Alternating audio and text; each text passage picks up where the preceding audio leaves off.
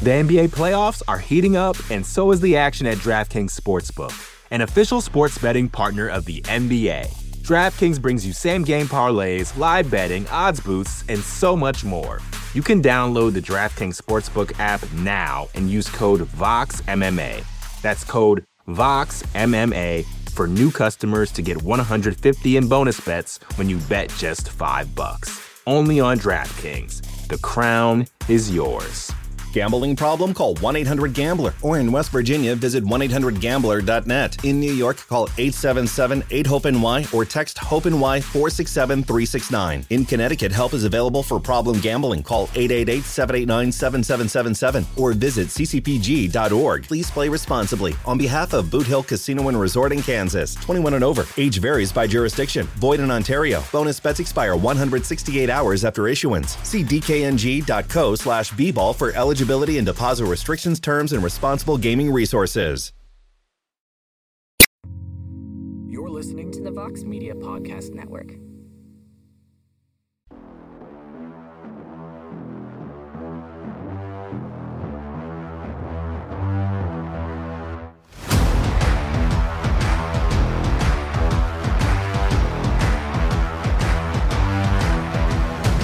Well, hello there, everybody, and welcome to a brand new edition of On to the Next One. We are back here at MMAfighting.com with the matchmaking thinking crowns on to discuss the fallout of the mesmerizing, unforgettable, unbelievable UFC Vegas 77 event, which went down on Saturday night at the hallowed Apex in Las Vegas, Nevada.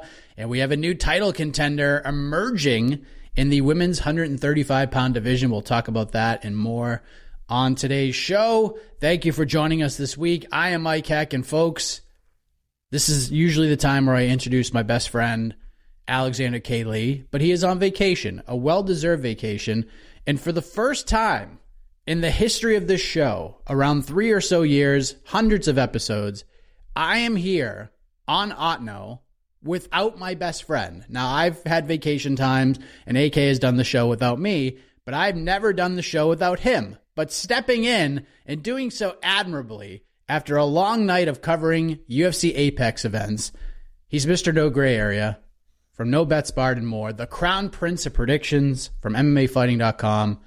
He is Jed Meshew in the co-host chair this week. What a treat. Jed, how are you, sir? Is that true? In my head, like I know I've done Otno a couple of times. In my head, I had done one with you. I didn't realize I had just done them with AK when you were indisposed. So very excited. I'll be honest. Kind of wish I was getting the call up for a bit of a better card. But I stepped in. I did the predictions this week for AK. So I'm really just taking his job from him is my new plan. Very soon, you'll see me as the co-host of the ranking show. I'll be doing morning weigh-in coverage. We're just going to slowly push AK all the way out because that's what happens when you go on vacation. Who gets vacations in this industry, Mike? Not us. Not me. Couldn't be me. I mean, I think we need him every now and again, but who knows? Maybe you'll get tagged in for a robbery review, Jed, because apparently there needs to be one, and we'll talk about that fight for sure. But I must admit, I can't lie to America, paraphrasing my best friend. Or the world. I did not make it. A lot of listeners outside of America, Mike. Don't lie to the world. I can't lie to the world. I did not make it through the main card live. I fell asleep right after Norma Dumont was announced the winner against Chelsea Chandler. What? I just couldn't do it. I don't remember. I woke up and all I saw on my television screen was the broadcast has ended. Go in peace. And I went back, woke up this morning, I watched the final 4 fights.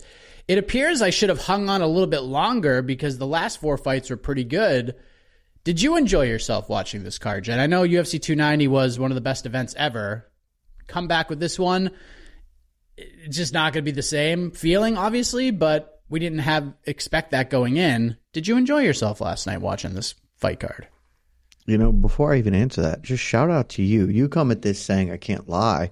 You have nothing to lie about because you made it through the prelims when you didn't have to. And that, good sir, is an achievement because you go through this. The prelims were a very tough hang. We are talking about 6 decisions of various varying competitiveness. And then the thing that would keep you up, that might keep you up at night, because it certainly weighed heavily on me, the Estela Nunes arm injury. But the prelims were tough. The main card was much better. And I sort of said something along those lines coming into this of like, hey, look, the prelims have maybe some decent matchups. And there were some okay fights there, not trying to trash it, but there were several spots on the main card that I was pumped about. Lightweight continues to be the best division in this sport. We had 3 lightweight fights, and they were all bangers. And then you got a couple of other good things. Jun Young Park, we're going to talk about. So the main card was pretty solid. Frankly, the Dumont-Chandler fight was the worst of the main card fights. So the fact that you even made through it, credit to you. And then we got that co-main to talk about. And the main event went as well as could be expected. Honestly, that is the best possible outcome of how things could go down, not just from a winner standpoint, but the fact that it wasn't 25 minutes of Holly Holm doing Holly Holm things. Not bad. Insofar as this could be acceptable, it was the baseline of passability.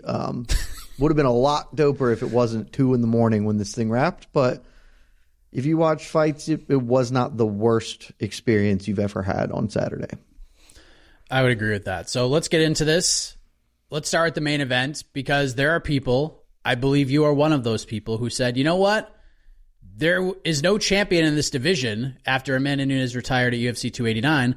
Let's just raise the stakes and slap the vacant bantamweight belt on this fight between Holly Holm and Mayra Bueno Silva. I know AK was on top of the mountaintop screaming this, and wouldn't you know it, if they did do that, Jed, if they happened to do that, we'd be talking this morning, as we record, about Mayra Bueno Silva being the champion of the world after submitting Holly Holm in round 2. Now, MBS was a player heading in. She is absolutely a player now. And right now, Jed, there's Juliana Pena, there's Raquel Pennington, and now there's Mayra Bueno Silva. Someone is about to be pretty pissed off here because we can't do triple threat matches in the UFC. So my question to you is, did Mayra Bueno Silva punch her ticket to the vacant title fight? And if so, who will she fight? So I chose to approach this. I've done this before, so I know a little bit. I chose to approach this one as magic wand, not crystal ball here. I believe, if we're going crystal ball, I believe what will happen is that MBS has punched herself a title shot, but it won't come next. I think they will just put her cage side for the inevitable Pennington-Pena title fight that we will have sometime at the end of this year, is my guess. But if I were doing it, my magic wand, the fight I want Mayra Bueno Silva versus Raquel Pennington for the vacant belt. Absolutely disrespect intended to Juliana Pena. She has no wins over current UFC fighters, and I brought that fun little stat up on the post show. And New York Rick was kind enough to make the case for Pena and say, well, she does have a win over Amanda Nunes, who just retired. And that is true. Doesn't take away from what I said. Amanda Nunes is not currently an active UFC fighter. Also, don't know if you guys watched the rematch. If you haven't, you can go watch a 25-minute snuff film. If you're into that sort of hostile Saw kind of terror, you can watch Amanda Nunes just club this woman around the cage for the better part of half an hour. So I would say that if you don't have any wins over literally anybody currently in the division, perhaps you should get one of those before you get to fight for a title. And on the other side of that, Raquel Pennington's on a 5-fight win streak. Mayra Bueno Silva's on a 4-fight win streak. To me, these are the clear 2 best women who are putting in that work in the weight class. I would love to see merit rewarded. My magic wand is Rocky versus MBS for the vacant belt. I don't hate it. I think, as you like to say, there's no wrong way to eat this Reese's. I think you can make cases for all of this. You're going more magic wand. I mean, I'm going to play it safe here. AK's not here, so I have to play the crystal ball. Because obviously, submitting Holly Holm should get you in a title fight. And like you alluded to earlier, I do think her next fight will be for the title no matter what. But I also feel as if the UFC has already made up their minds with this Pena Pennington thing. And There is a bit of heat on this one. The tough history. Pennington's not a big talker. She doesn't talk a lot of trash. But when she does talk trash, it is all thrown in the direction of Juliana Pena. She does not like this woman at all. Are either of these fight options massive draws? Of course not. But the most interesting storyline this division could have right now with the promotional machine behind it, if they do some fun and interesting things, it is Pena Pennington by a long shot. So, yes, I will crystal ball this. I think the UFC will go with the original plan. Mayra Bueno Silva gets the winner. And I think she has a very good chance to be mid-2024 as the women's bantamweight champ. So, great win for her. She's in a fantastic position right now, Jed. Yeah, I mean, this was just a terrific performance from her. Don't want to say with whom I was having this conversation because you'll understand in just a moment. But first good win of her career. So not and frankly, Holly Holm, 41-year-old Holly Holm at this stage of her career, it is questionable how good that is, but speaks a bit to the quality and depth of this division where like she is undeniably going to get a title shot. Her wins at bantamweight in this current iteration, Wu Yanan, Stephanie Egger, Lena Landsberg, and now Holly Holm. And granted, 3 of those are submissions and were cool, but Stephanie Egger is Stephanie Egger. Lena Landsberg on a 4-fight losing streak at the moment. And Wu Yanan also on a 4-fight losing streak at the moment. So not great for 135, Bob, but she's at least exciting, and that is incredibly helpful to make her case because not a lot of finishers at 135. And she's great on the microphone. She's great. She was awesome on the post-fight press conference. She stole the show. Amazing. We talked about it on the post-show. I thought her interview with DC after was spectacular. She's going to get docked some points for, the transparent sponsor shout out, which come on, fighters, like, this game, you've been in the game long enough now. The UFC isn't going to let you make that money. They don't want you shouting out the sponsors because it looks bad on the broadcast. You got to find creative ways to work those sponsors in. You can't just be like, and I want to here's a list of people I'm reading off my phone. It's got to be DC, I just want to talk to everybody. I want to explain, like, I was battling depression, and what got me through it is my lovely wife. And corn nuts. They're corn to the core, and whenever I was sad, I would eat. You got to work those in naturally. But other than that, she had like a wonderful message. She made a compelling and emotional, impassioned argument for a title shot. She brought back the Kenny Florian I finish fights. Like, she was great on the mic. This was fantastic. So A+ performance from her. I hope she does get rewarded like we're saying she will. Yeah, I agree with you. Like, just be like, hey, I'm in Las Vegas after this fight. I'm going to get a steak, and then wink. Like, just throw a wink in there, and then you can make it work. But good win for Mayra Bueno Silva. Let's head to the co-main event, Jed, because this is what everybody's talking about. A lot of people are screaming shenanigans because Jack Della Maddalena ekes out a split decision against newcomer Basil Hafez. Ended up being a really good fight. Most seem to feel like JDM lost. I watched it this morning. Clear-headed, stayed off Twitter, didn't do the round-by-round live stuff. Scored at 29-28 for JDM. I thought he won the last 2 rounds, but this was a very close fight. This is very close to being a parlay buster. I almost had to call GC this morning just to check up on him. And I said on the preview show ahead of 290 before JDM's fight got canceled, I truly thought Josiah Harrell, although undersized, would be able to give JDM a much tougher fight than the odds indicated for the exact reasons we saw last night. Because Harrell can take you down. He has cardio for days. He can push an extreme pace. And as you say, Jed, athleticism is a cheat code in MMA. And I'm not saying JDM is not athletic, but Josiah Harrell is a freak athlete. And JDM got taken on 3 times. He did defend 17 takedowns according to the stats. But that pace began to wear on him as this fight went on. I thought he won. He wants Sean Brady next in Sydney.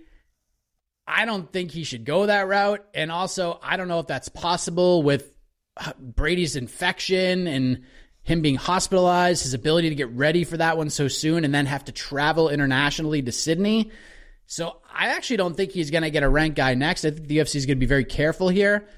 I think he's going to get someone with somewhat of a name, a matchup that will be fun, somewhat favorable in most respects, but challenging in others.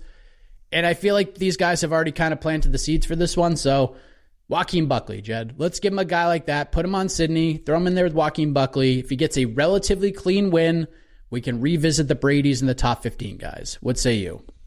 Ooh, didn't even think of this one. Trying to digest it now. It's certainly going to be a fun fight, right? Like that fight is going to be a good time, and you might see wrestler Buckley come out, particularly after what we just witnessed. Don't hate it. I got two names, and the one I ultimately chose here. Like you, I don't think the Sean Brady thing should happen, and less even from a timeline thing. Like JDM wants to fight at Sydney, totally understand that, willing to accommodate that. Brady probably can't go there, and even if he could, I'm tempering my expectations a bit on JDM coming off this. It's not short notice fights and a big, a lot of tumult and turmoil can make things happen. So you can't dock him too many points, but the confidence with which he jumped bad gillies repeatedly, I said it last night, he might have gotten worked by Sean Brady. And that has been the question. We haven't seen much of his ground game, if at all, and a guy who's going to do that. And I said in the post show, that is really concerning in this weight class more than any other. Welterweight for its entire history has been defined by grapplers. And still to this day, you look at that top 10, Kamaru Usman, Colby Covington, Bilal Muhammad, Hamzat Chimaev, Gilbert Burns, Shavkat Rakhmonov. That's the top 6, not including the champ. Mike, all of those people can do the exact same thing incredibly well. That does not bode well from what we saw from JDM against Basel Hafiz on short notice. So I wanted to take a step back. The one I considered but ultimately didn't go with, I think Gunnar Nelson has a big name. So even a step back, it's still a good name, and that is a guy who can test that in a way that would be fun. But my ultimate choice here, I want him to get on Sydney, and you got to find a guy who's well-known and willing to scrap on very short notice, coming off a tough fight with Phil Rowe. Neil Magny. Sort of Neil Magny's job is to do this against rising contenders. He is above JDM in the UFC's rankings. And when has Neil Magny ever said, nah, can't make a fight in 2 months? Like, that's just not who he is. So I think you can get Magny to take the fight, and you can get the Sydney one that we want. So that's where I went. Yeah, going just briefly through the listener picks, I think that's a very popular one. So, yeah, we can certainly go on that route. As I looked at my thing, I was like, if we're going to have a Friends Forever moment, that would be the only one. Because it's not breaking new ground. I didn't pull one out of nowhere. It seems like a pretty clear and obvious one. Like, I wouldn't hate Jeff Neal, but Neal's matched up with Ian Machado Gary, so that's where I'm at. But I don't think you and I are sharing any of the rest of these. So. Maybe one. I have a feeling we might hit one, but we'll see how that plays out. It won't be this one because the NBA playoffs are heating up, and so is the action at DraftKings Sportsbook, an official sports betting partner of the NBA. DraftKings brings you same-game parlays, live betting, odds boosts, and so much more. Don't miss out as the NBA postseason winds down. And new customers to DraftKings can bet $5 to get $150 in bonus bets instantly. You can download the DraftKings Sportsbook app now and use code VOXMMA. That's code VOXMMA for new customers to get $150 in bonus bets when you bet just $5. Only on DraftKings. The crown is yours. Gambling problem? Call 1-800-GAMBLER. Or in West Virginia, visit 1-800-GAMBLER.net. In New York, call 877-8-HOPE-NY or text HOPE-NY 467-369. In Connecticut, help is available for problem gambling. Call 888-789-7777 or visit ccpg.org. Please play responsibly. On behalf of Boot Hill Casino and Resort in Kansas, 21 and over. Age varies by jurisdiction. Void in Ontario. Bonus bets expire 168 hours after issuance. See dkng.co/bball for eligibility and deposit restrictions, terms, and responsible gaming resources. Like you talked about earlier, one thing that continued to be proven on Saturday is that lightweight is the best division in the sport. Every lightweight fight on this card was either fun or violent and ended quickly. And Francisco Prado brought the violence against Otman Azaitar. Nasty spinning back elbow, brutal ground and pound. Dude is fun as hell. First round finish, first UFC win. Hell of a way to do it. Where are we going with him in this fun-ass division? Just shouts to this division. The last 10 lightweight fights on UFC cards have been insane. No one remembers last week, but Esteban Ribovic and Kamala Kirk had an awesome fight that would have won fight of the night on mini Apex events. There's no one's ever going to remember it. Lightweight rules. So for this one, this was maybe the toughest one I had. I'll be honest. It was because I don't want to rush Prado. I love Prado as a prospect. He is 21. And look, his lone loss in his career is short notice to Jamie Malarkey, who was enormous against him in that cage. And we got to see him fight Atman Izatar, who's a good guy, good fighter, top 60, something like that probably in the world, and did great. But I don't want us to take this and be like, all right, 21-year-old kid, big paws and a puppy, let's just shoot him up. We can do that with another lightweight we'll talk about who's a little older, a little more seasoned, can get a bigger bump. I went Clay Guida because I think Clay Guida is that sort of advancement level. It's not a huge step up in competition relatively, but it is a big step up in name. It will test some other parts of his game. And this one, like I said, this one was my toughest one, but Clay Guida is where I settled. It's, for a second there, I thought we were going to get a Friends Forever on this one, which would have been stunning.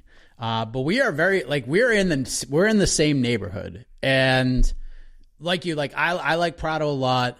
The UFC probably shouldn't rush him too quickly. And there's just no need. Yeah, there's no need. But we could throw darts all over the place and they would land and all of them make sense. But I'm going my gut here because this one screams, hey, we're in the War Room on Tuesday. This isn't perceived as a big step up, but it's probably a fight that's not going to go well for him. Let's send a really fun, dangerous, yet somewhat untested guy in there with a wily veteran to keep the wily veteran busy before we do what we are setting out to do with him next year. So this one, for some reason, just screams to me Jim Miller's next opponent. I don't know why, but my gut is telling me they're going to chuck him in there with Jim Miller, and Jim Miller's probably going to tap him in the second round. So that I want to be clear. I thought of Jim Miller first, and the second part of what you said is exactly why I chose not to, because Jim Miller can very much win that fight, whereas I don't think Clay Guida is going to win this fight. And Prado's just coming off that loss. You don't want to. I don't want a kid with some upside here to go 1-2 in his first 3 in tough circumstances. But we're in a very similar vein. So, we're friends adjacent, not friends forever, but friends right now. I will also say I did think that maybe there was a chance you could pick this one just because they both did the Clay Guida did a fake retirement in his last fight, and we got, for whatever unknown reason, Prado did the same thing. It's maybe that'll be Mike pulling in, but I accept where we landed anyway. Yeah, we are friends of friends. We're third-party buddies. Associates forever. Yes, fine with me. Absolutely. Jun Young Park delivered another middleweight performance, and I thought we could have a new contender emerge for that prestigious title when this fight was on the books. But how about the Iron Turtle, Jed Meshew, getting it done in round 2, rear naked choke against Albert Duraev. 4 wins in a row, 3 finishes in a row, 6-1 in his last 7 fights. This was actually pretty easy for me, Jed. Nasruddin Imavov needs an opponent for Paris in September, and I think the Iron Turtle would be a damn good one. What do you think? Cue the band, Mike. I knew it. This is the one. This is the one. I'm there's no way he's not picking Nasruddin Imavov here. It was the most obvious one, but I didn't know if it was obvious just to me or to anybody else. Friends forever. Yeah. And you're better at your timing on singing the song is way better than AK's, by the way. He just must not have been a big fan of the bell. I don't know. Yeah. I don't know why, because it's the most obvious thing in the world to me. I briefly flirted with the idea of Caio Borralho, just because they're both, doing big things. But I said last night on the post show, I want to see Jun Young Park get his shot at the brass ring. I want this man to get an opportunity at the top. He is 7-8. His lone loss in that run, unbelievable fight with RoboCop, where he had RoboCop dead to rights at several points, but RoboCop is incredibly tough and hits real hard, and sometimes that's how the cookie crumbles. So I want him to get his shot. Imavov does need an opponent. It sort of lines up. I would have thought they'd just run back the Imavov-Chris Curtis thing, but Chris Curtis is booked. So this one just felt like a very clear win. Let's give this man his chance to crack into the top 15 because Iron Turtle got some fans, Mike. A lot of the conversation in the post show from the listeners was Iron Turtle love, and I'm with him. This man has been absolutely electric viewing his last 5 times out. Let's give him a shot. I completely agree. Let's get him in there with the ranked dude, and let's see how he does. Now let's go to the last fight I watched live. Norma Dumont beats Chelsea Chandler. It created the meme of the year with Dumont cracking Chandler and Chandler almost running through the cage wall. And outside of that moment, this was not the most exciting fight of all time. Wasn't really all that competitive.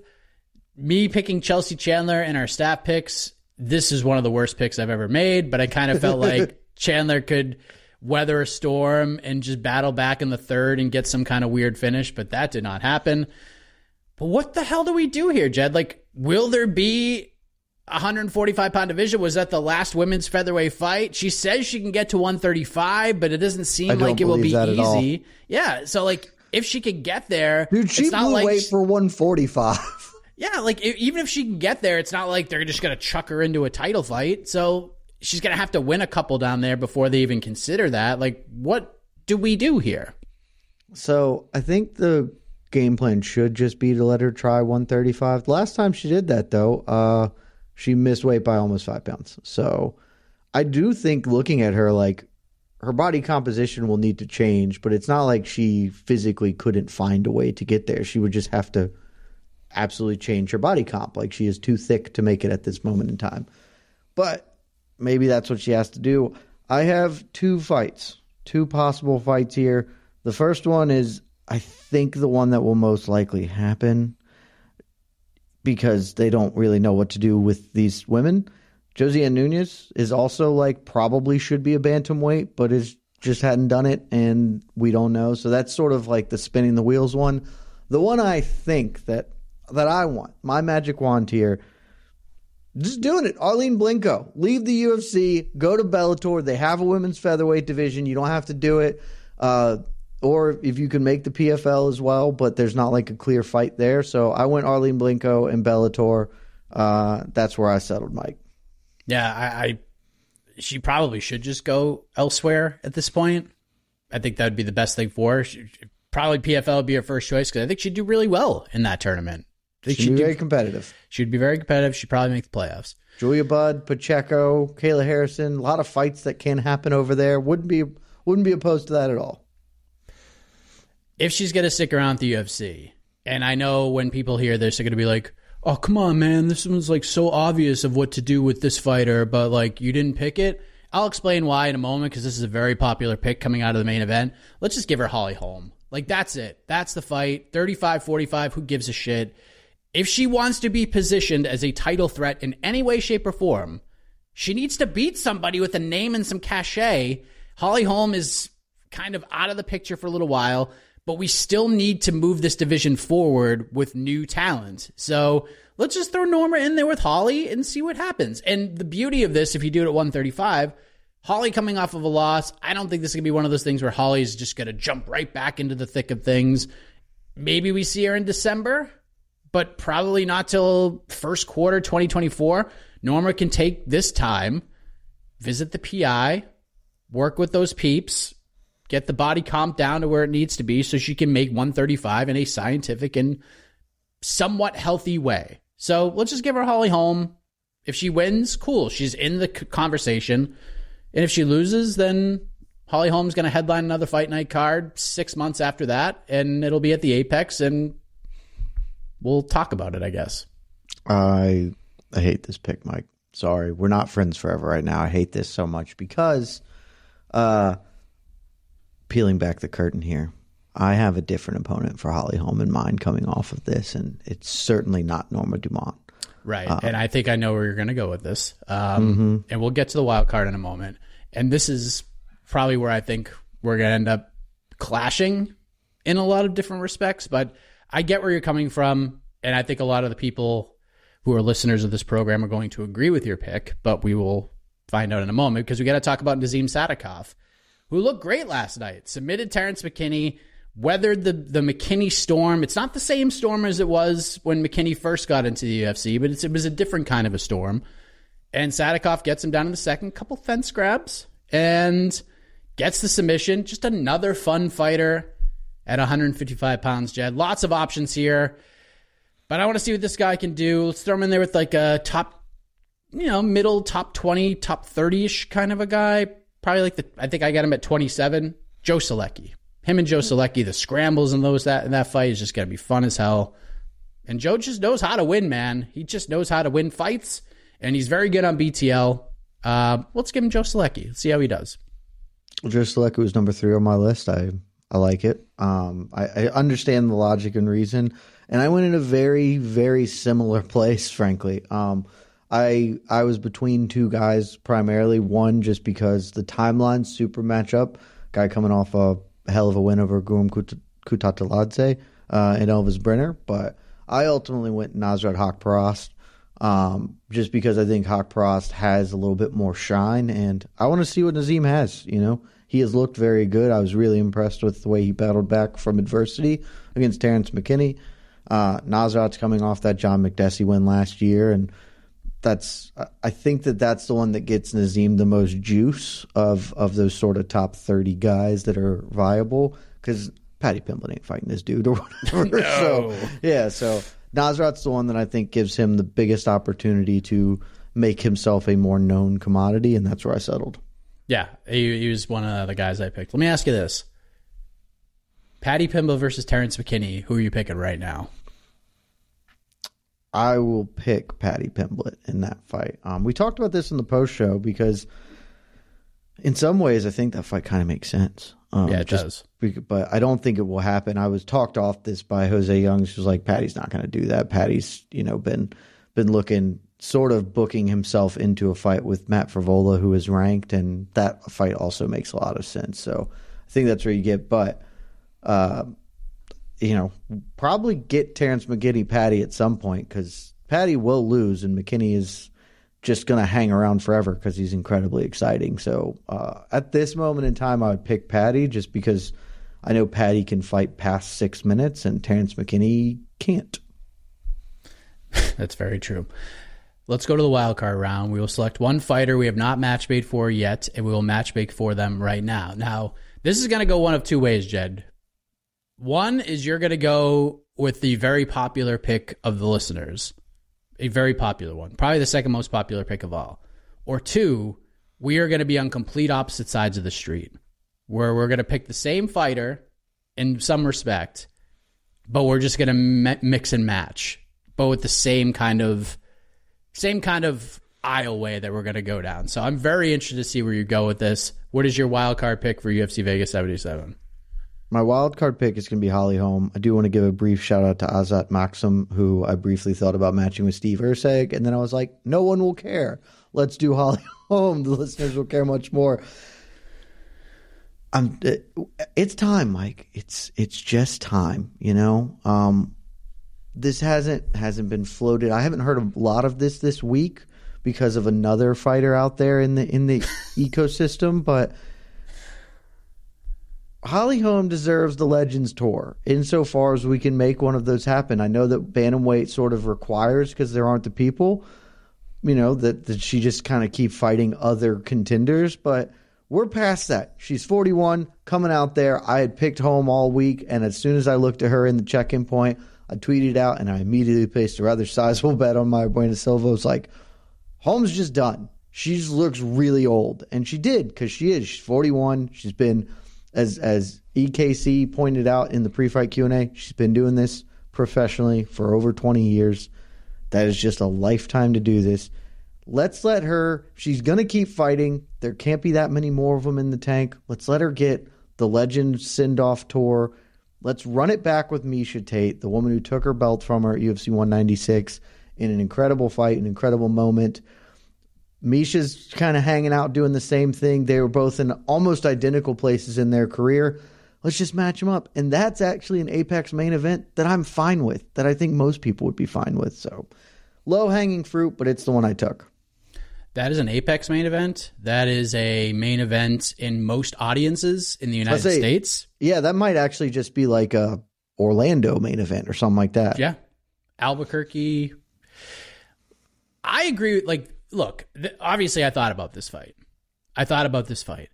And if this was going to be positioned in any kind of a realistic way as a double retirement fight, then book the shit out of it. Like, get on the phone and let's send contracts out and let's get this fight. Let's at least open and sign this thing. Let's open and sign perfect. 100%. We just got the Robbie Lawler fight. Let's do it again with both of them. Yep. One of them gets to have the good moment. I agree. But that's not going to happen. Holly Holm is not going to retire anytime soon. I just don't think she's going to. And I think Misha's going to keep her options open. So I don't think she's going to retire anytime soon. What's interesting, though, is we're kind of in the same boat, but I went a completely different way. Because we need women's bantamweight fights. And we need fighters to emerge in this division. Badly. We need somebody to shake things up a little bit. To draw interest from the fans to this division in any way, shape, or form. Not just from fans, maybe former champions who are now commentators, maybe people on the desk, maybe other fighters commenting on Twitter. And I feel like Eileen Perez, with her personality and getting the jitters out of the way after a pretty tough first fight, she beat the shit out of Ashley Evans-Smith last night. Let's throw her in there with the big name and see how she does. And if she wins, you got something to work with. If she doesn't, you could squeeze some more juice out of that big name. So weirdly enough, Jed, for that reason, I went Eileen Perez versus Misha Tate. Because if Eileen Perez wins and starts twerking all over Misha, she's going to get over big. And at least we have somebody exciting to keep an eye on in this division. As opposed to doing Holm versus Tate. Like I said, if it's a retirement fight, sign me up. Like, I'm in. If it's the last fight for both of those women, that's the no-brainer pick. But I don't think it is for either woman right now. So let's just go Eileen Perez versus Misha Tate. Misha loses. Perez gets the bump. Tate will probably be like, all right, I got one more in me. Then you can go to the Holly Holm fight. But I think there's a little bit of juice left in there that the UFC can squeeze out of the Misha Tate piece of fruit, if you will. I will say that you are correct in identifying that this is a back pocket fight, that Holm Tate can happen whenever. It should, at this point, the circumstances don't matter. You just book it and it's fine. I don't really want an event where Norma Dumont is fighting Holm and Eileen Perez is fighting Misha Tate. Not on the same event. That just seems like a bummer. Not on the same event. That just seems like a bummer. But I understand where you're coming from, at least. Yeah. All right, let's just go into the peeps. We'll react to, obviously, the peeps. Yes, there are a lot of these picks. I'll just go through AK's little spiel. I don't have it written down. Basically, we're just going to do categories rules. We're going to focus more on the winners. If there's an occasional fight involving someone who was not victorious last night, we'll discuss. We will call out doo-doo picks, whether this would be a rematch and you didn't signify that, or if the fighter that you've selected is booked already, or if something crazy happens. AK's a little nicer. I'm not really as nice as AK, so we're probably going to call some of those out. Oh, we're going to call a lot of doo-doo. Yes. So let's get into a tight ship here. We do run a tight ship. Four Corner Sports. Mayra Bueno Silva versus the loser. Wow. Ketlin Vieira versus Pani Kianza? Jeez Louise. Why the loser? That's look, Mike, insane. you can't say it because you've got a show to run and you can't. That's doo-doo pick right there. It's doo-doo pick. I would rather somebody submit a fighter that's booked, teammates, best friends, frankly, husband and wives or what, like spouses. They won't fight each other. They're literally married. That would be a better than the loser of Vieira. That's an insane pick. Wow. Just not impressed. Four Corner Sports, not impressed by MBS's performance. He's with you. Holly Holm versus Misha Tate 2. JDM versus Sean Brady. Rebook it. Feel like after this performance, would love to see how JDM performs against someone wrestling heavy like Brady. Francisco Prado versus Ricky Glenn. Iron Turtle versus Jacob Malkoon in Sydney for UFC 293. And that's not bad. I don't love it. I'd rather the Imavov fight. It just feels like more it's of a step another. up. It's just another tough. Like you're asking a lot from the Iron Turtle. It's a better Duraev, in my opinion. Like a better grappling version of Duraev. Yeah. It'd be a very similar fight. And Norma doing Dumont it in Sydney too. Like you're just Yeah. let this man eat. Let this man eat. Now I'm kind of worried here because listen to this. Norma Dumont versus someone in the PFL, because that's where I feel she should go. Unless the UFC makes a title fight between Dumont and Holly Holm for the women's featherweight title. So, yes. I mean, you could do that. It'd be fine. But at least we're kind of on the same page with Dumont and Holly in some respects. But we'll see what happens there. Do you think there's any chance they move this division forward, Jed? No. I don't either. I think that over-under on women's featherweight fights that happen in the UFC in the next 3 years is 1.5, I would say. They maybe just because they are contractually obligated to offer some remaining fights, they may have to. But as soon as they have everyone off the books that they will end the weight class. They're not going to put forward on this. And I 100%. think that's the right call for them. Yep, for sure. And the only women's featherweight fights they're going to make is if there's bantamweight fights booked and someone falls out like 10 days before. Short notice. And then just make it a 45 fight. Mm-hmm. And he feels Hafez got robbed of a decision last night. Don't really agree with that. John so that's Ray. insane. Yeah, I do want to ask, what do you want to see from Hafez? We don't need to talk about the insane takes. Jack Della Maddalena obviously won that fight. I scored at 29-27 JDM, which I think is probably the correct score. But if you got 29-28 Hafez, I think you are judging with the lens of he was supposed to get killed and not the lens of like actually watching two dudes fist fight. What do you want to see from Hafez? Because obviously very impressive performance from him nonetheless. I mean, I definitely think he's good. Fialho would be fun. Somebody like that. Fialho got brought up on the post show as a really good one, and honestly, love it. Thought whoever did that was great. It's exactly the fight to make. Max Griffin's a fun one. That's also a fun one. Somebody like that. Yeah, I think those are all sensible fights. Maybe like a Brian Battle type. There's fun fights for him, for sure. I mean, for sure. He certainly made a statement, even in a loss on Saturday. Yeah, he had a Diego Lopez moment. It was like Diego Lopez when he fought Movsar Evloev. Stepped in, made it competitive. Stock rose even with the loss. The Evloev fight got brought up a lot, and even got a little bit of Arman Sarukian in there. Just because of how I know that Sarukian ended up dominating Joaquin Silva, but Silva looked good in stages, so got a lot of that conversation last night as well. John Ray. Oh, Jed, this just probably will give you flyweight under nightmares because there's no way you're betting the under in this fight. Maxim versus David Dvorak. Yeah, that's I mean, flyweight unders died already, so there's that. But yeah, I don't hate the idea. Like I said, I was going to throw out Steven Erceg. I get the Dvorak one. I just went Erceg because, like, I don't know if Erceg's actually good. He just came in on short notice and beat Dvorak. Yeah. So, like, let's see where there's at. But yeah, I would say this guy's 17-0 now. Give him somebody in the back end of the rankings. Let him, because he's 28. He's not like very young. Let's throw him in. See if he can sink or swim. He likes Sadikoff versus Prado, Dumont versus Josiane Nunes for the vacant featherweight title, Jun Young Park versus Bruno Silva. He likes JDM versus Magny at UFC 293. Bueno Silva versus the Pena Pennington winner. Predicting that fight happens next. You're probably not wrong there. Yeah, that's pretty right. Gerard going with a little different direction than you went. Bueno Silva versus Juliana Pena. Win over Holm puts her above Pennington. Again, I don't know if I necessarily agree with that, but to each their own. Another Holly Holm versus Miesha Tate 2, but this is fine. Holly Holm versus Miesha Tate 2 double retirement fight. If this is the case, boom, 100%, do it. Let's have a moment and let's do it right. Prado Giagos, Jun Young Park, Caio Braulio, Norma Dumont, Josiane Nunes, vacant 100. Wow, no one wants this division to go away. And people want to see Josiane Nunes get her shot at the featherweight title, Jed. You should be giving that love to 145 for the last 4 years. Where's this support for women's featherweight been? Unbelievable.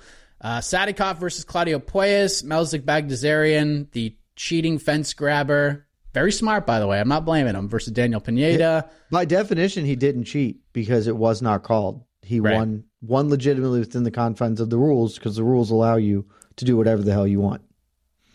True story. We've preached this enough over the last few years, that's for sure. Azat Maksum versus Sumadirji. Like it. Drew, let's get to it. JDM showed some worrying fight IQ tonight and suspect grappling. Maybe the two weight cuts really hurt him. Either way, he's probably lucky it wasn't Brady in there tonight. Think you do JDM versus the loser of Ian Gary versus Jeff Neal. Can't do it. Maybe you do him over the winner. He's not getting the loser of anything right now. Yeah. That's just not happening unless it's the loser of Gilbert Burns versus like Shavkat or something. Like he's not getting the loser of any fight. Nazim versus the Jai Herbert Perez Zayem winner. Get the Iron Turtle someone ranked. 7 of his last 8, 4 in a row. He deserves to step up. I'm giving him Jung Young Park versus Roman Dolidze. Don't mind that one. Don't mind that fight. That's okay. I think Prado versus Jamie Malarkey is a banger. Well, if you want the answer to that question, young man, you can go back to UFC 284 in February where they already fought each other. Jamie Malarkey won a unanimous decision. So we're clear. Francisco Prado has had 2 fights in the UFC. When I say has had 2, this was his second one. The first one was Jamie Malarkey. Sorry, dude. That is definitely doo-doo. That's about as bad. That's not quite as bad of doo-doo as MBS should fight the loser of Carolyn Vieira versus Panicky and Zad, which is maybe the worst thing I've literally ever heard on this program. But that's a lot of doo-doo. Yeah.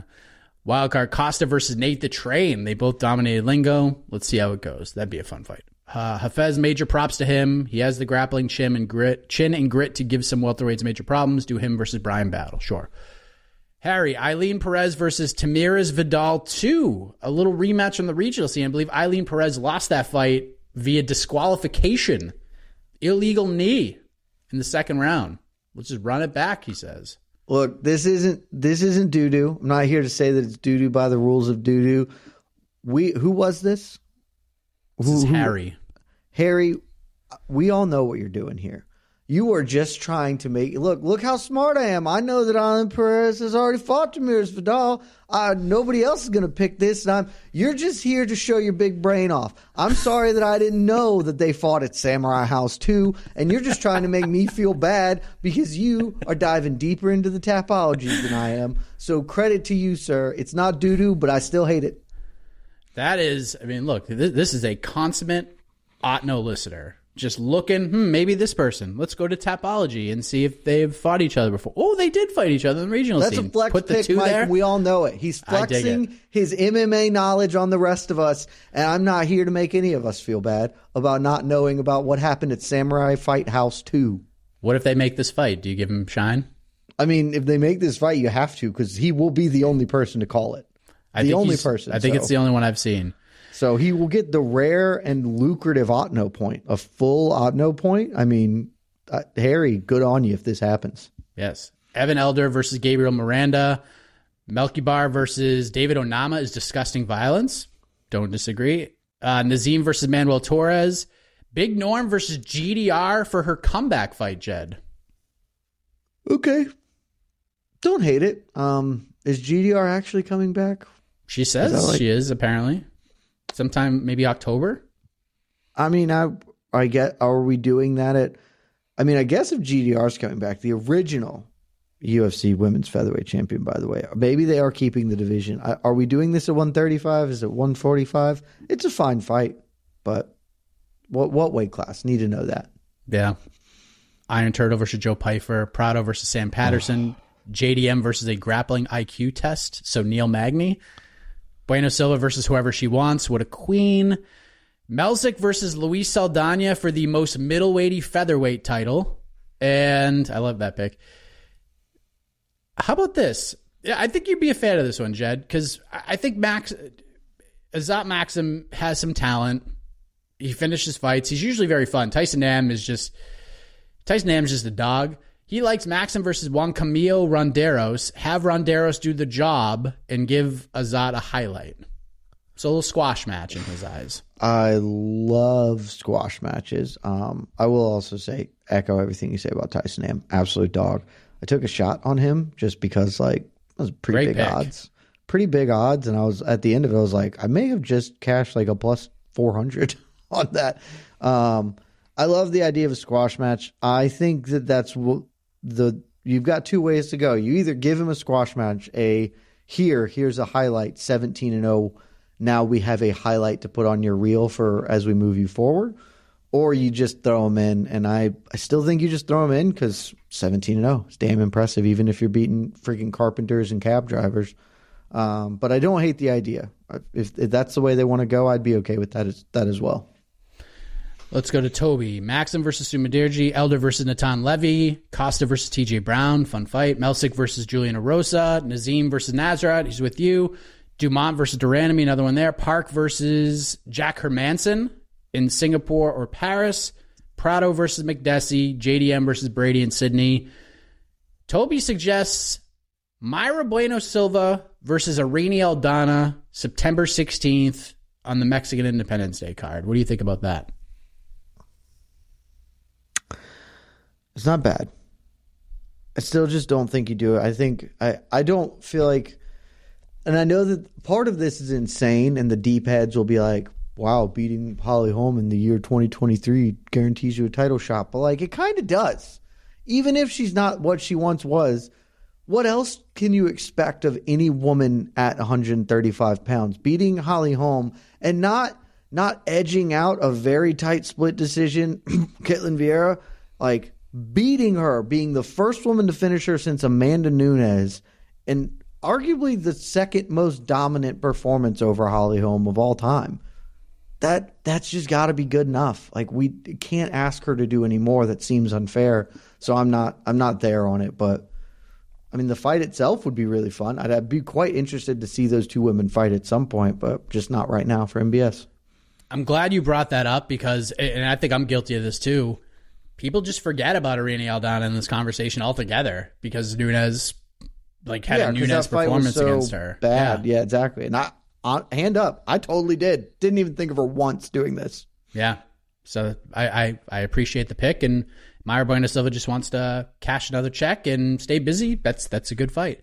Barry O'Reilly. Hey, Mike, longtime listener and submitter, but first-time submitter to me, or to Mike Heck. As it says, hope the throat is better. It is. My picks for last night's card are Eileen Perez versus Tainara Lisboa, Alex Munoz versus Patty Pimblett. With Pimblett being out for so long, the UFC are going to give him a, quote, easy comeback fight and can justify this because Munoz just won. Any thoughts about giving Patty a fight with Alex Munoz for his return? Ooh. I don't think you can do it, right? Like, it'd be fun, but it's lightweight, so any lightweight fight is going to be fun. And it wouldn't be the worst. I mean, he's a Team Alpha Male guy, so he's got a little bit of love. I think that is an appropriate matchup skill-wise. It's just not an appropriate matchup name-wise for where Patty's at in his career, what they're trying to do with Patty. That would be a pretty definitive step back for Patty. And even though I think the fight is competitive, like absolutely think the fight's competitive, Patty has to either fight a big name or a guy with a number, and I think those are the only two options for him. Yeah. But if they do a little tester fight, that's a good one. Melquisael Costa versus Duho. Alex Munoz can be the backup, right? Like if Matt Frivola can't make it to the cage, let's call Alex Munoz on short notice to get to Patty. I'm okay with that.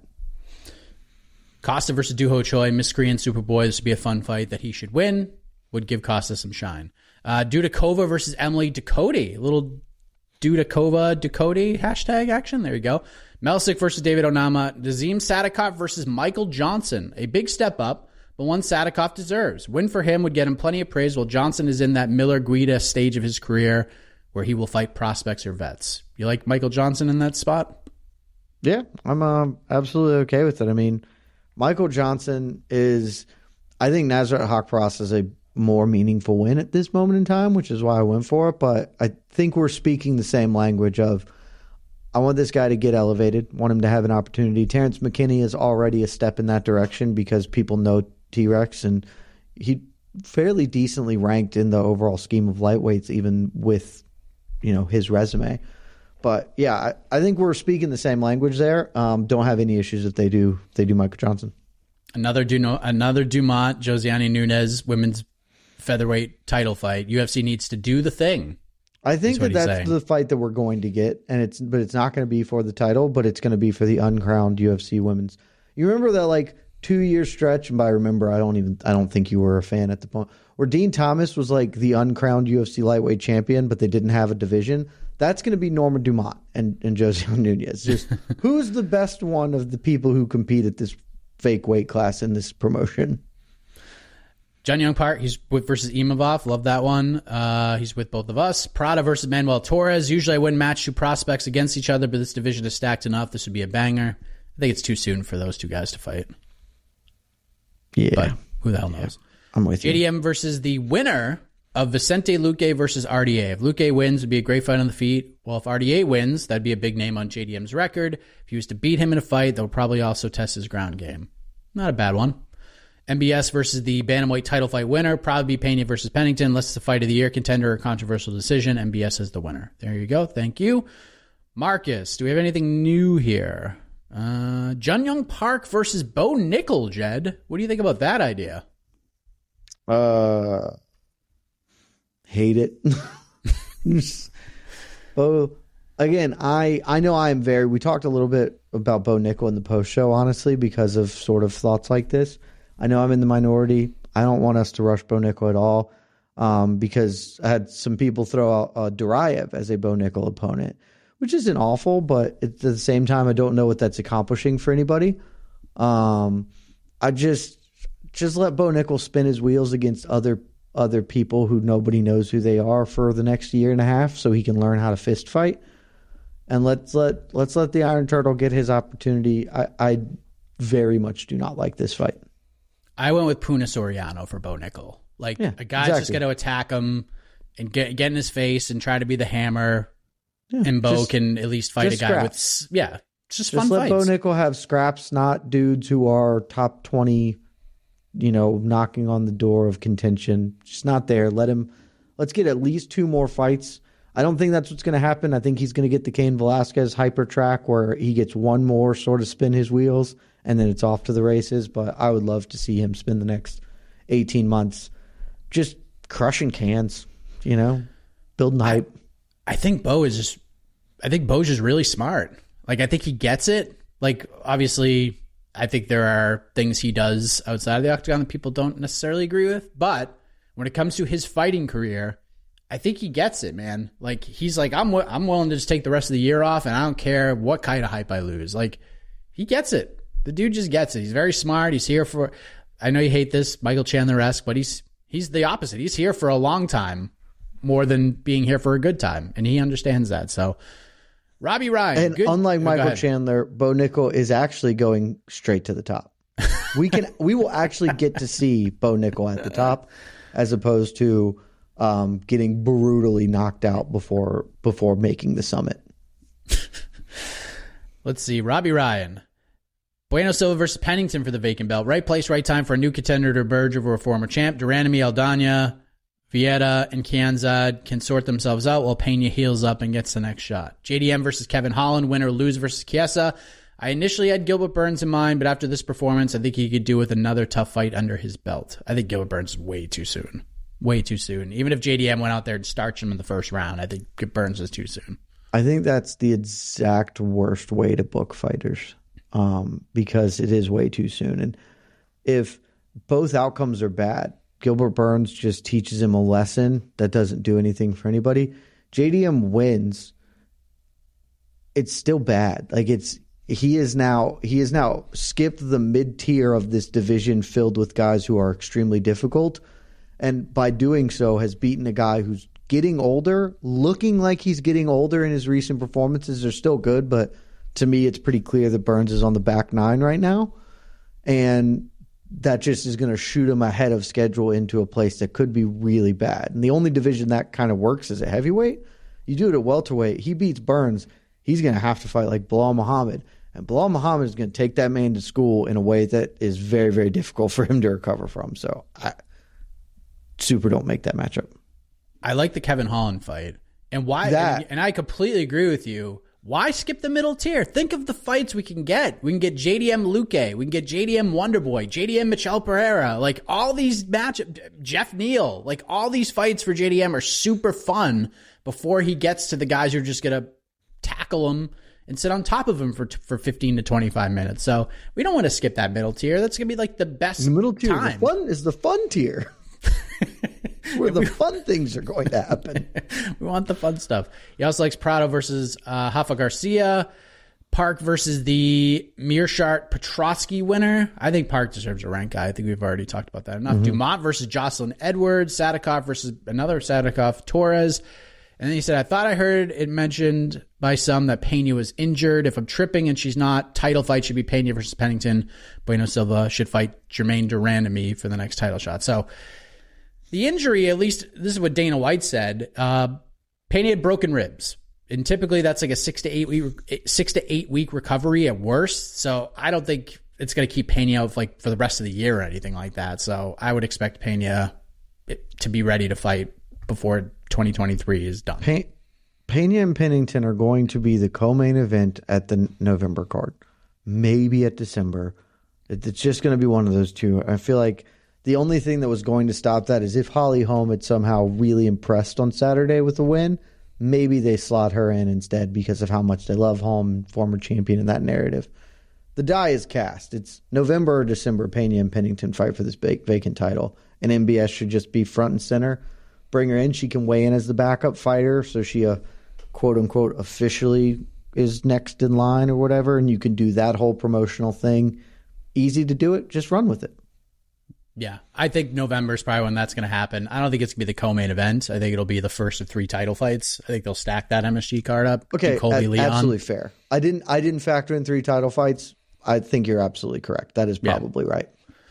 A couple more. Chris, some great fights and some snoozers. Glad to have early fights back next week in London. Yes, very excited for that as well. Bueno Silva versus Pena for the title. Holm versus Josiane Nunes. Let's see, do we have anything new? Park Kyle Baralio. Prado versus Terrence McKinney. Dumont versus Megan Anderson. That's got to be a joke. Sadikov versus Jordan Levitt. I bet it's not a joke because, like, you could convince me Megan Anderson is like, hey, UFC, I'll come back and be the champion of this not real weight class anymore. You could sell me on it. I don't think it's going to happen, but you could sell me on it. Seems to be doing just fine, doing commentary and working for ESPN. I think she's okay. But now Amanda Nunes is not in the way. It's a whole opportunity to get a belt. Just saying. That's if this division moves on. Maybe. Crazier things would have happened. I don't think she's officially retired, so I wonder if she's still in the pool. Ooh. Something to look into. I'll see if I can pull up some USADA test history. Sadikov versus Jordan Levitt. Melsick versus Saldana. Maxim versus Steven Urseg. He's with you there. Elder versus Munoz. Dad Jackson, last one. Eileen Perez versus Josiane Nunes. I know that's a jump, and I'm lost on this one. Maybe Yana Santos if she goes back to 135. Costa versus Melzick. Sadikov versus Prado. Jack Della Maddalena versus Michael Morales. Jeez Louise. That's what you give JDM? Gonna give him that animal? No. Way too soon for Michael Morales, and JDM is beyond that. Yeah, I don't think that's no. Hard no.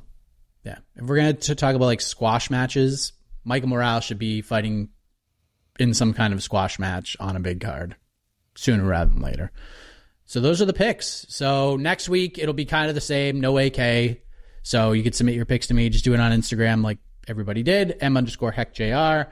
Jed, do you want to return next week and do it again? We might even be able to record the show after UFC London and after the post-fight show. So then Sunday's just free and clear. How about that? I was going to say, if I'm going to come back next week, it's going to have to be after the post show.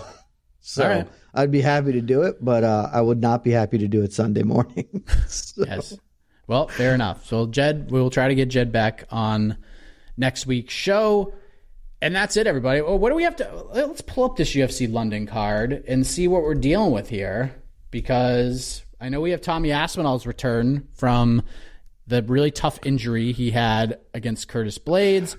He will be headlining against Marcin Tybura. This is not your... It's bad. This is not your 2022 London card, that's for sure. Molly McCann against Julia Stoliarenko in the co-main event. Nathaniel Wood, Andre Feely, that's a fun fight. Andre Muniz, Paul Craig making his middleweight, that's a fun fight. Jai Herbert, Fares Sayem, Lerone Murphy, Josh Kulabau, Davey Grant, Daniel Marcos, Danny Roberts, Johnny Parsons, Mark Jacasey, Joel Alvarez, Mick Parkin versus Jamal Pogues. Boy, if that's a heavyweight over, if I've ever seen one. So the most electric bet in MMA is definitely going to get put on the books for that fight. Brian Barberina versus Mahmoud Muradov, Ketlin Vieira versus Panny Kianzad, Chris Duncan versus Yanal Ashmus, Bruna Brazil versus Shauna Bannon. Excited to see how Shauna Bannon does. And Jafel Filio, who had a great fight, a great showing. It's Muhammad Mahayev takes on Daniel Perez. That is the fight card. God bless the UFC for this one. 15. Noon Eastern prelims, 3 p.m. Eastern main card. We have 15 fights, though. That's kind of tough, but I don't feel like we're going to get 15 fights. Something's going down. Some surely, but still 15 is a lot. I love this card because I think this card can tell you everything you need to know about the UFC in the modern era of, hey, look what we did last London card. Like when we went back to London for the first time, electric, just blow the doors off the gaff, as Patty Pimblett says. And they go back the second time, and it's maybe a little bit down from the first one, but still electric, just stacking the card. Now we've been in London 3 or 4 times in the past year. Here's the slop, guys. Eat it up, because we're gonna put some British people on this thing, and that's all you need. Molly McCann will at least get the arena banging, but you people at home, this is the UFC in the modern era, man. Fine fights, a lot of them. Nothing that's super memorable, except for maybe the main event is at least relevant, even if it's probably not going to be super memorable. But we get to chant Tommy Aspinall, and that'll be fun. And we get a rare Tapology look where we haven't had a canceled fight yet. Not a single one. Usually there's like 6 or 7, but not a single one yet. A lot of real estate between now and then, but that is shocking. Yeah. For that to ever be the case. And we'll say at least it is, there's a lot of home cooking in this card. We've got 15 fights and like 11 of them have a English, Scottish, British person, somebody from that portion of the world competing. So, the energy in the arena will probably be very good. The London fans always show out. They love them, Molly McCann and Tommy Aspinall. This is going to be a lot more fun than this weekend. Say that.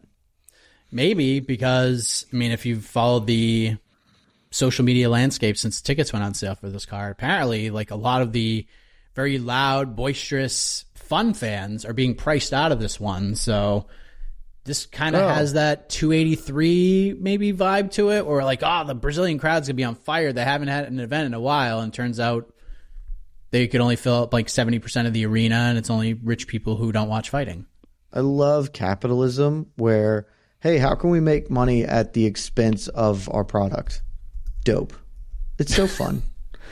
Yeah, I'll have to take a gander at what these tickets look like. Well, we could just continue to put on products that are universally beloved, that generate hundreds of millions of dollars, and that nobody has an issue with. Or we could try and replace writers with shitty AI and price out our best fans from this event. It's the scene in Jurassic Park in the original one. I'm dating myself. It's a really old movie at this point, where the lawyer is like, we could charge whatever we want to. People will pay. It's freaking dinosaurs. And they all look at him like he's the serpent of the devil. Like, we're talking about children having fun. We can have a coupon day so the poor people can get in there. UFC London should just be catering to random like soccer hooligans. Make this the most electric event of all time. Just be like, hey, 10 quid, Get on in here and get rowdy as hell. It's going to be the most fun you have all weekend. That's how we should be handling this.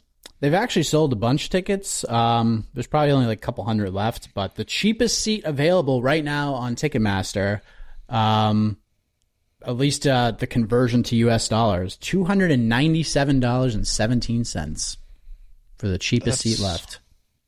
That is not cheap. No, it is not cheap. But hey, listen, if you want to go check out a UFC card with a good atmosphere, I feel like this one's going to give it to you. And we'll talk about it next week. As good as it can be. Yes. Well, we'll talk about that card throughout the week, and we'll talk about it on this show after it goes down. Early day MMA, just the way we like it. UFC back in London as the road to UFC 291 continues on, because that card absolutely rules. So thank you very much for joining us. Back next week. For Jed, I am Mike Heck. Always remember the golden rule. Don't take this stuff too seriously. MMA is supposed to be fun, and we'll have more fun after UFC London right here on to the Next One, the podcast. Love y'all. You're listening to the Vox Media Podcast Network. The NBA playoffs are heating up, and so is the action at DraftKings Sportsbook, an official sports betting partner of the NBA. DraftKings brings you same-game parlays, live betting, odds boosts, and so much more. You can download the DraftKings Sportsbook app now and use code VOXMMA. That's code VOXMMA for new customers to get $150 in bonus bets when you bet just $5. Only on DraftKings. The crown is yours. Gambling problem? Call 1-800-GAMBLER. Or in West Virginia, visit 1-800-GAMBLER.net. In New York, call 877-8-HOPE-NY or text HOPE-NY 467-369. In Connecticut, help is available for problem gambling. Call 888-789-7777 or visit ccpg.org. Please play responsibly. On behalf of Boot Hill Casino and Resort in Kansas, 21 and over. Age varies by jurisdiction. Void in Ontario. Bonus bets expire 168 hours after issuance. See dkng.co/bball for eligibility and deposit restrictions, terms, and responsible gaming resources.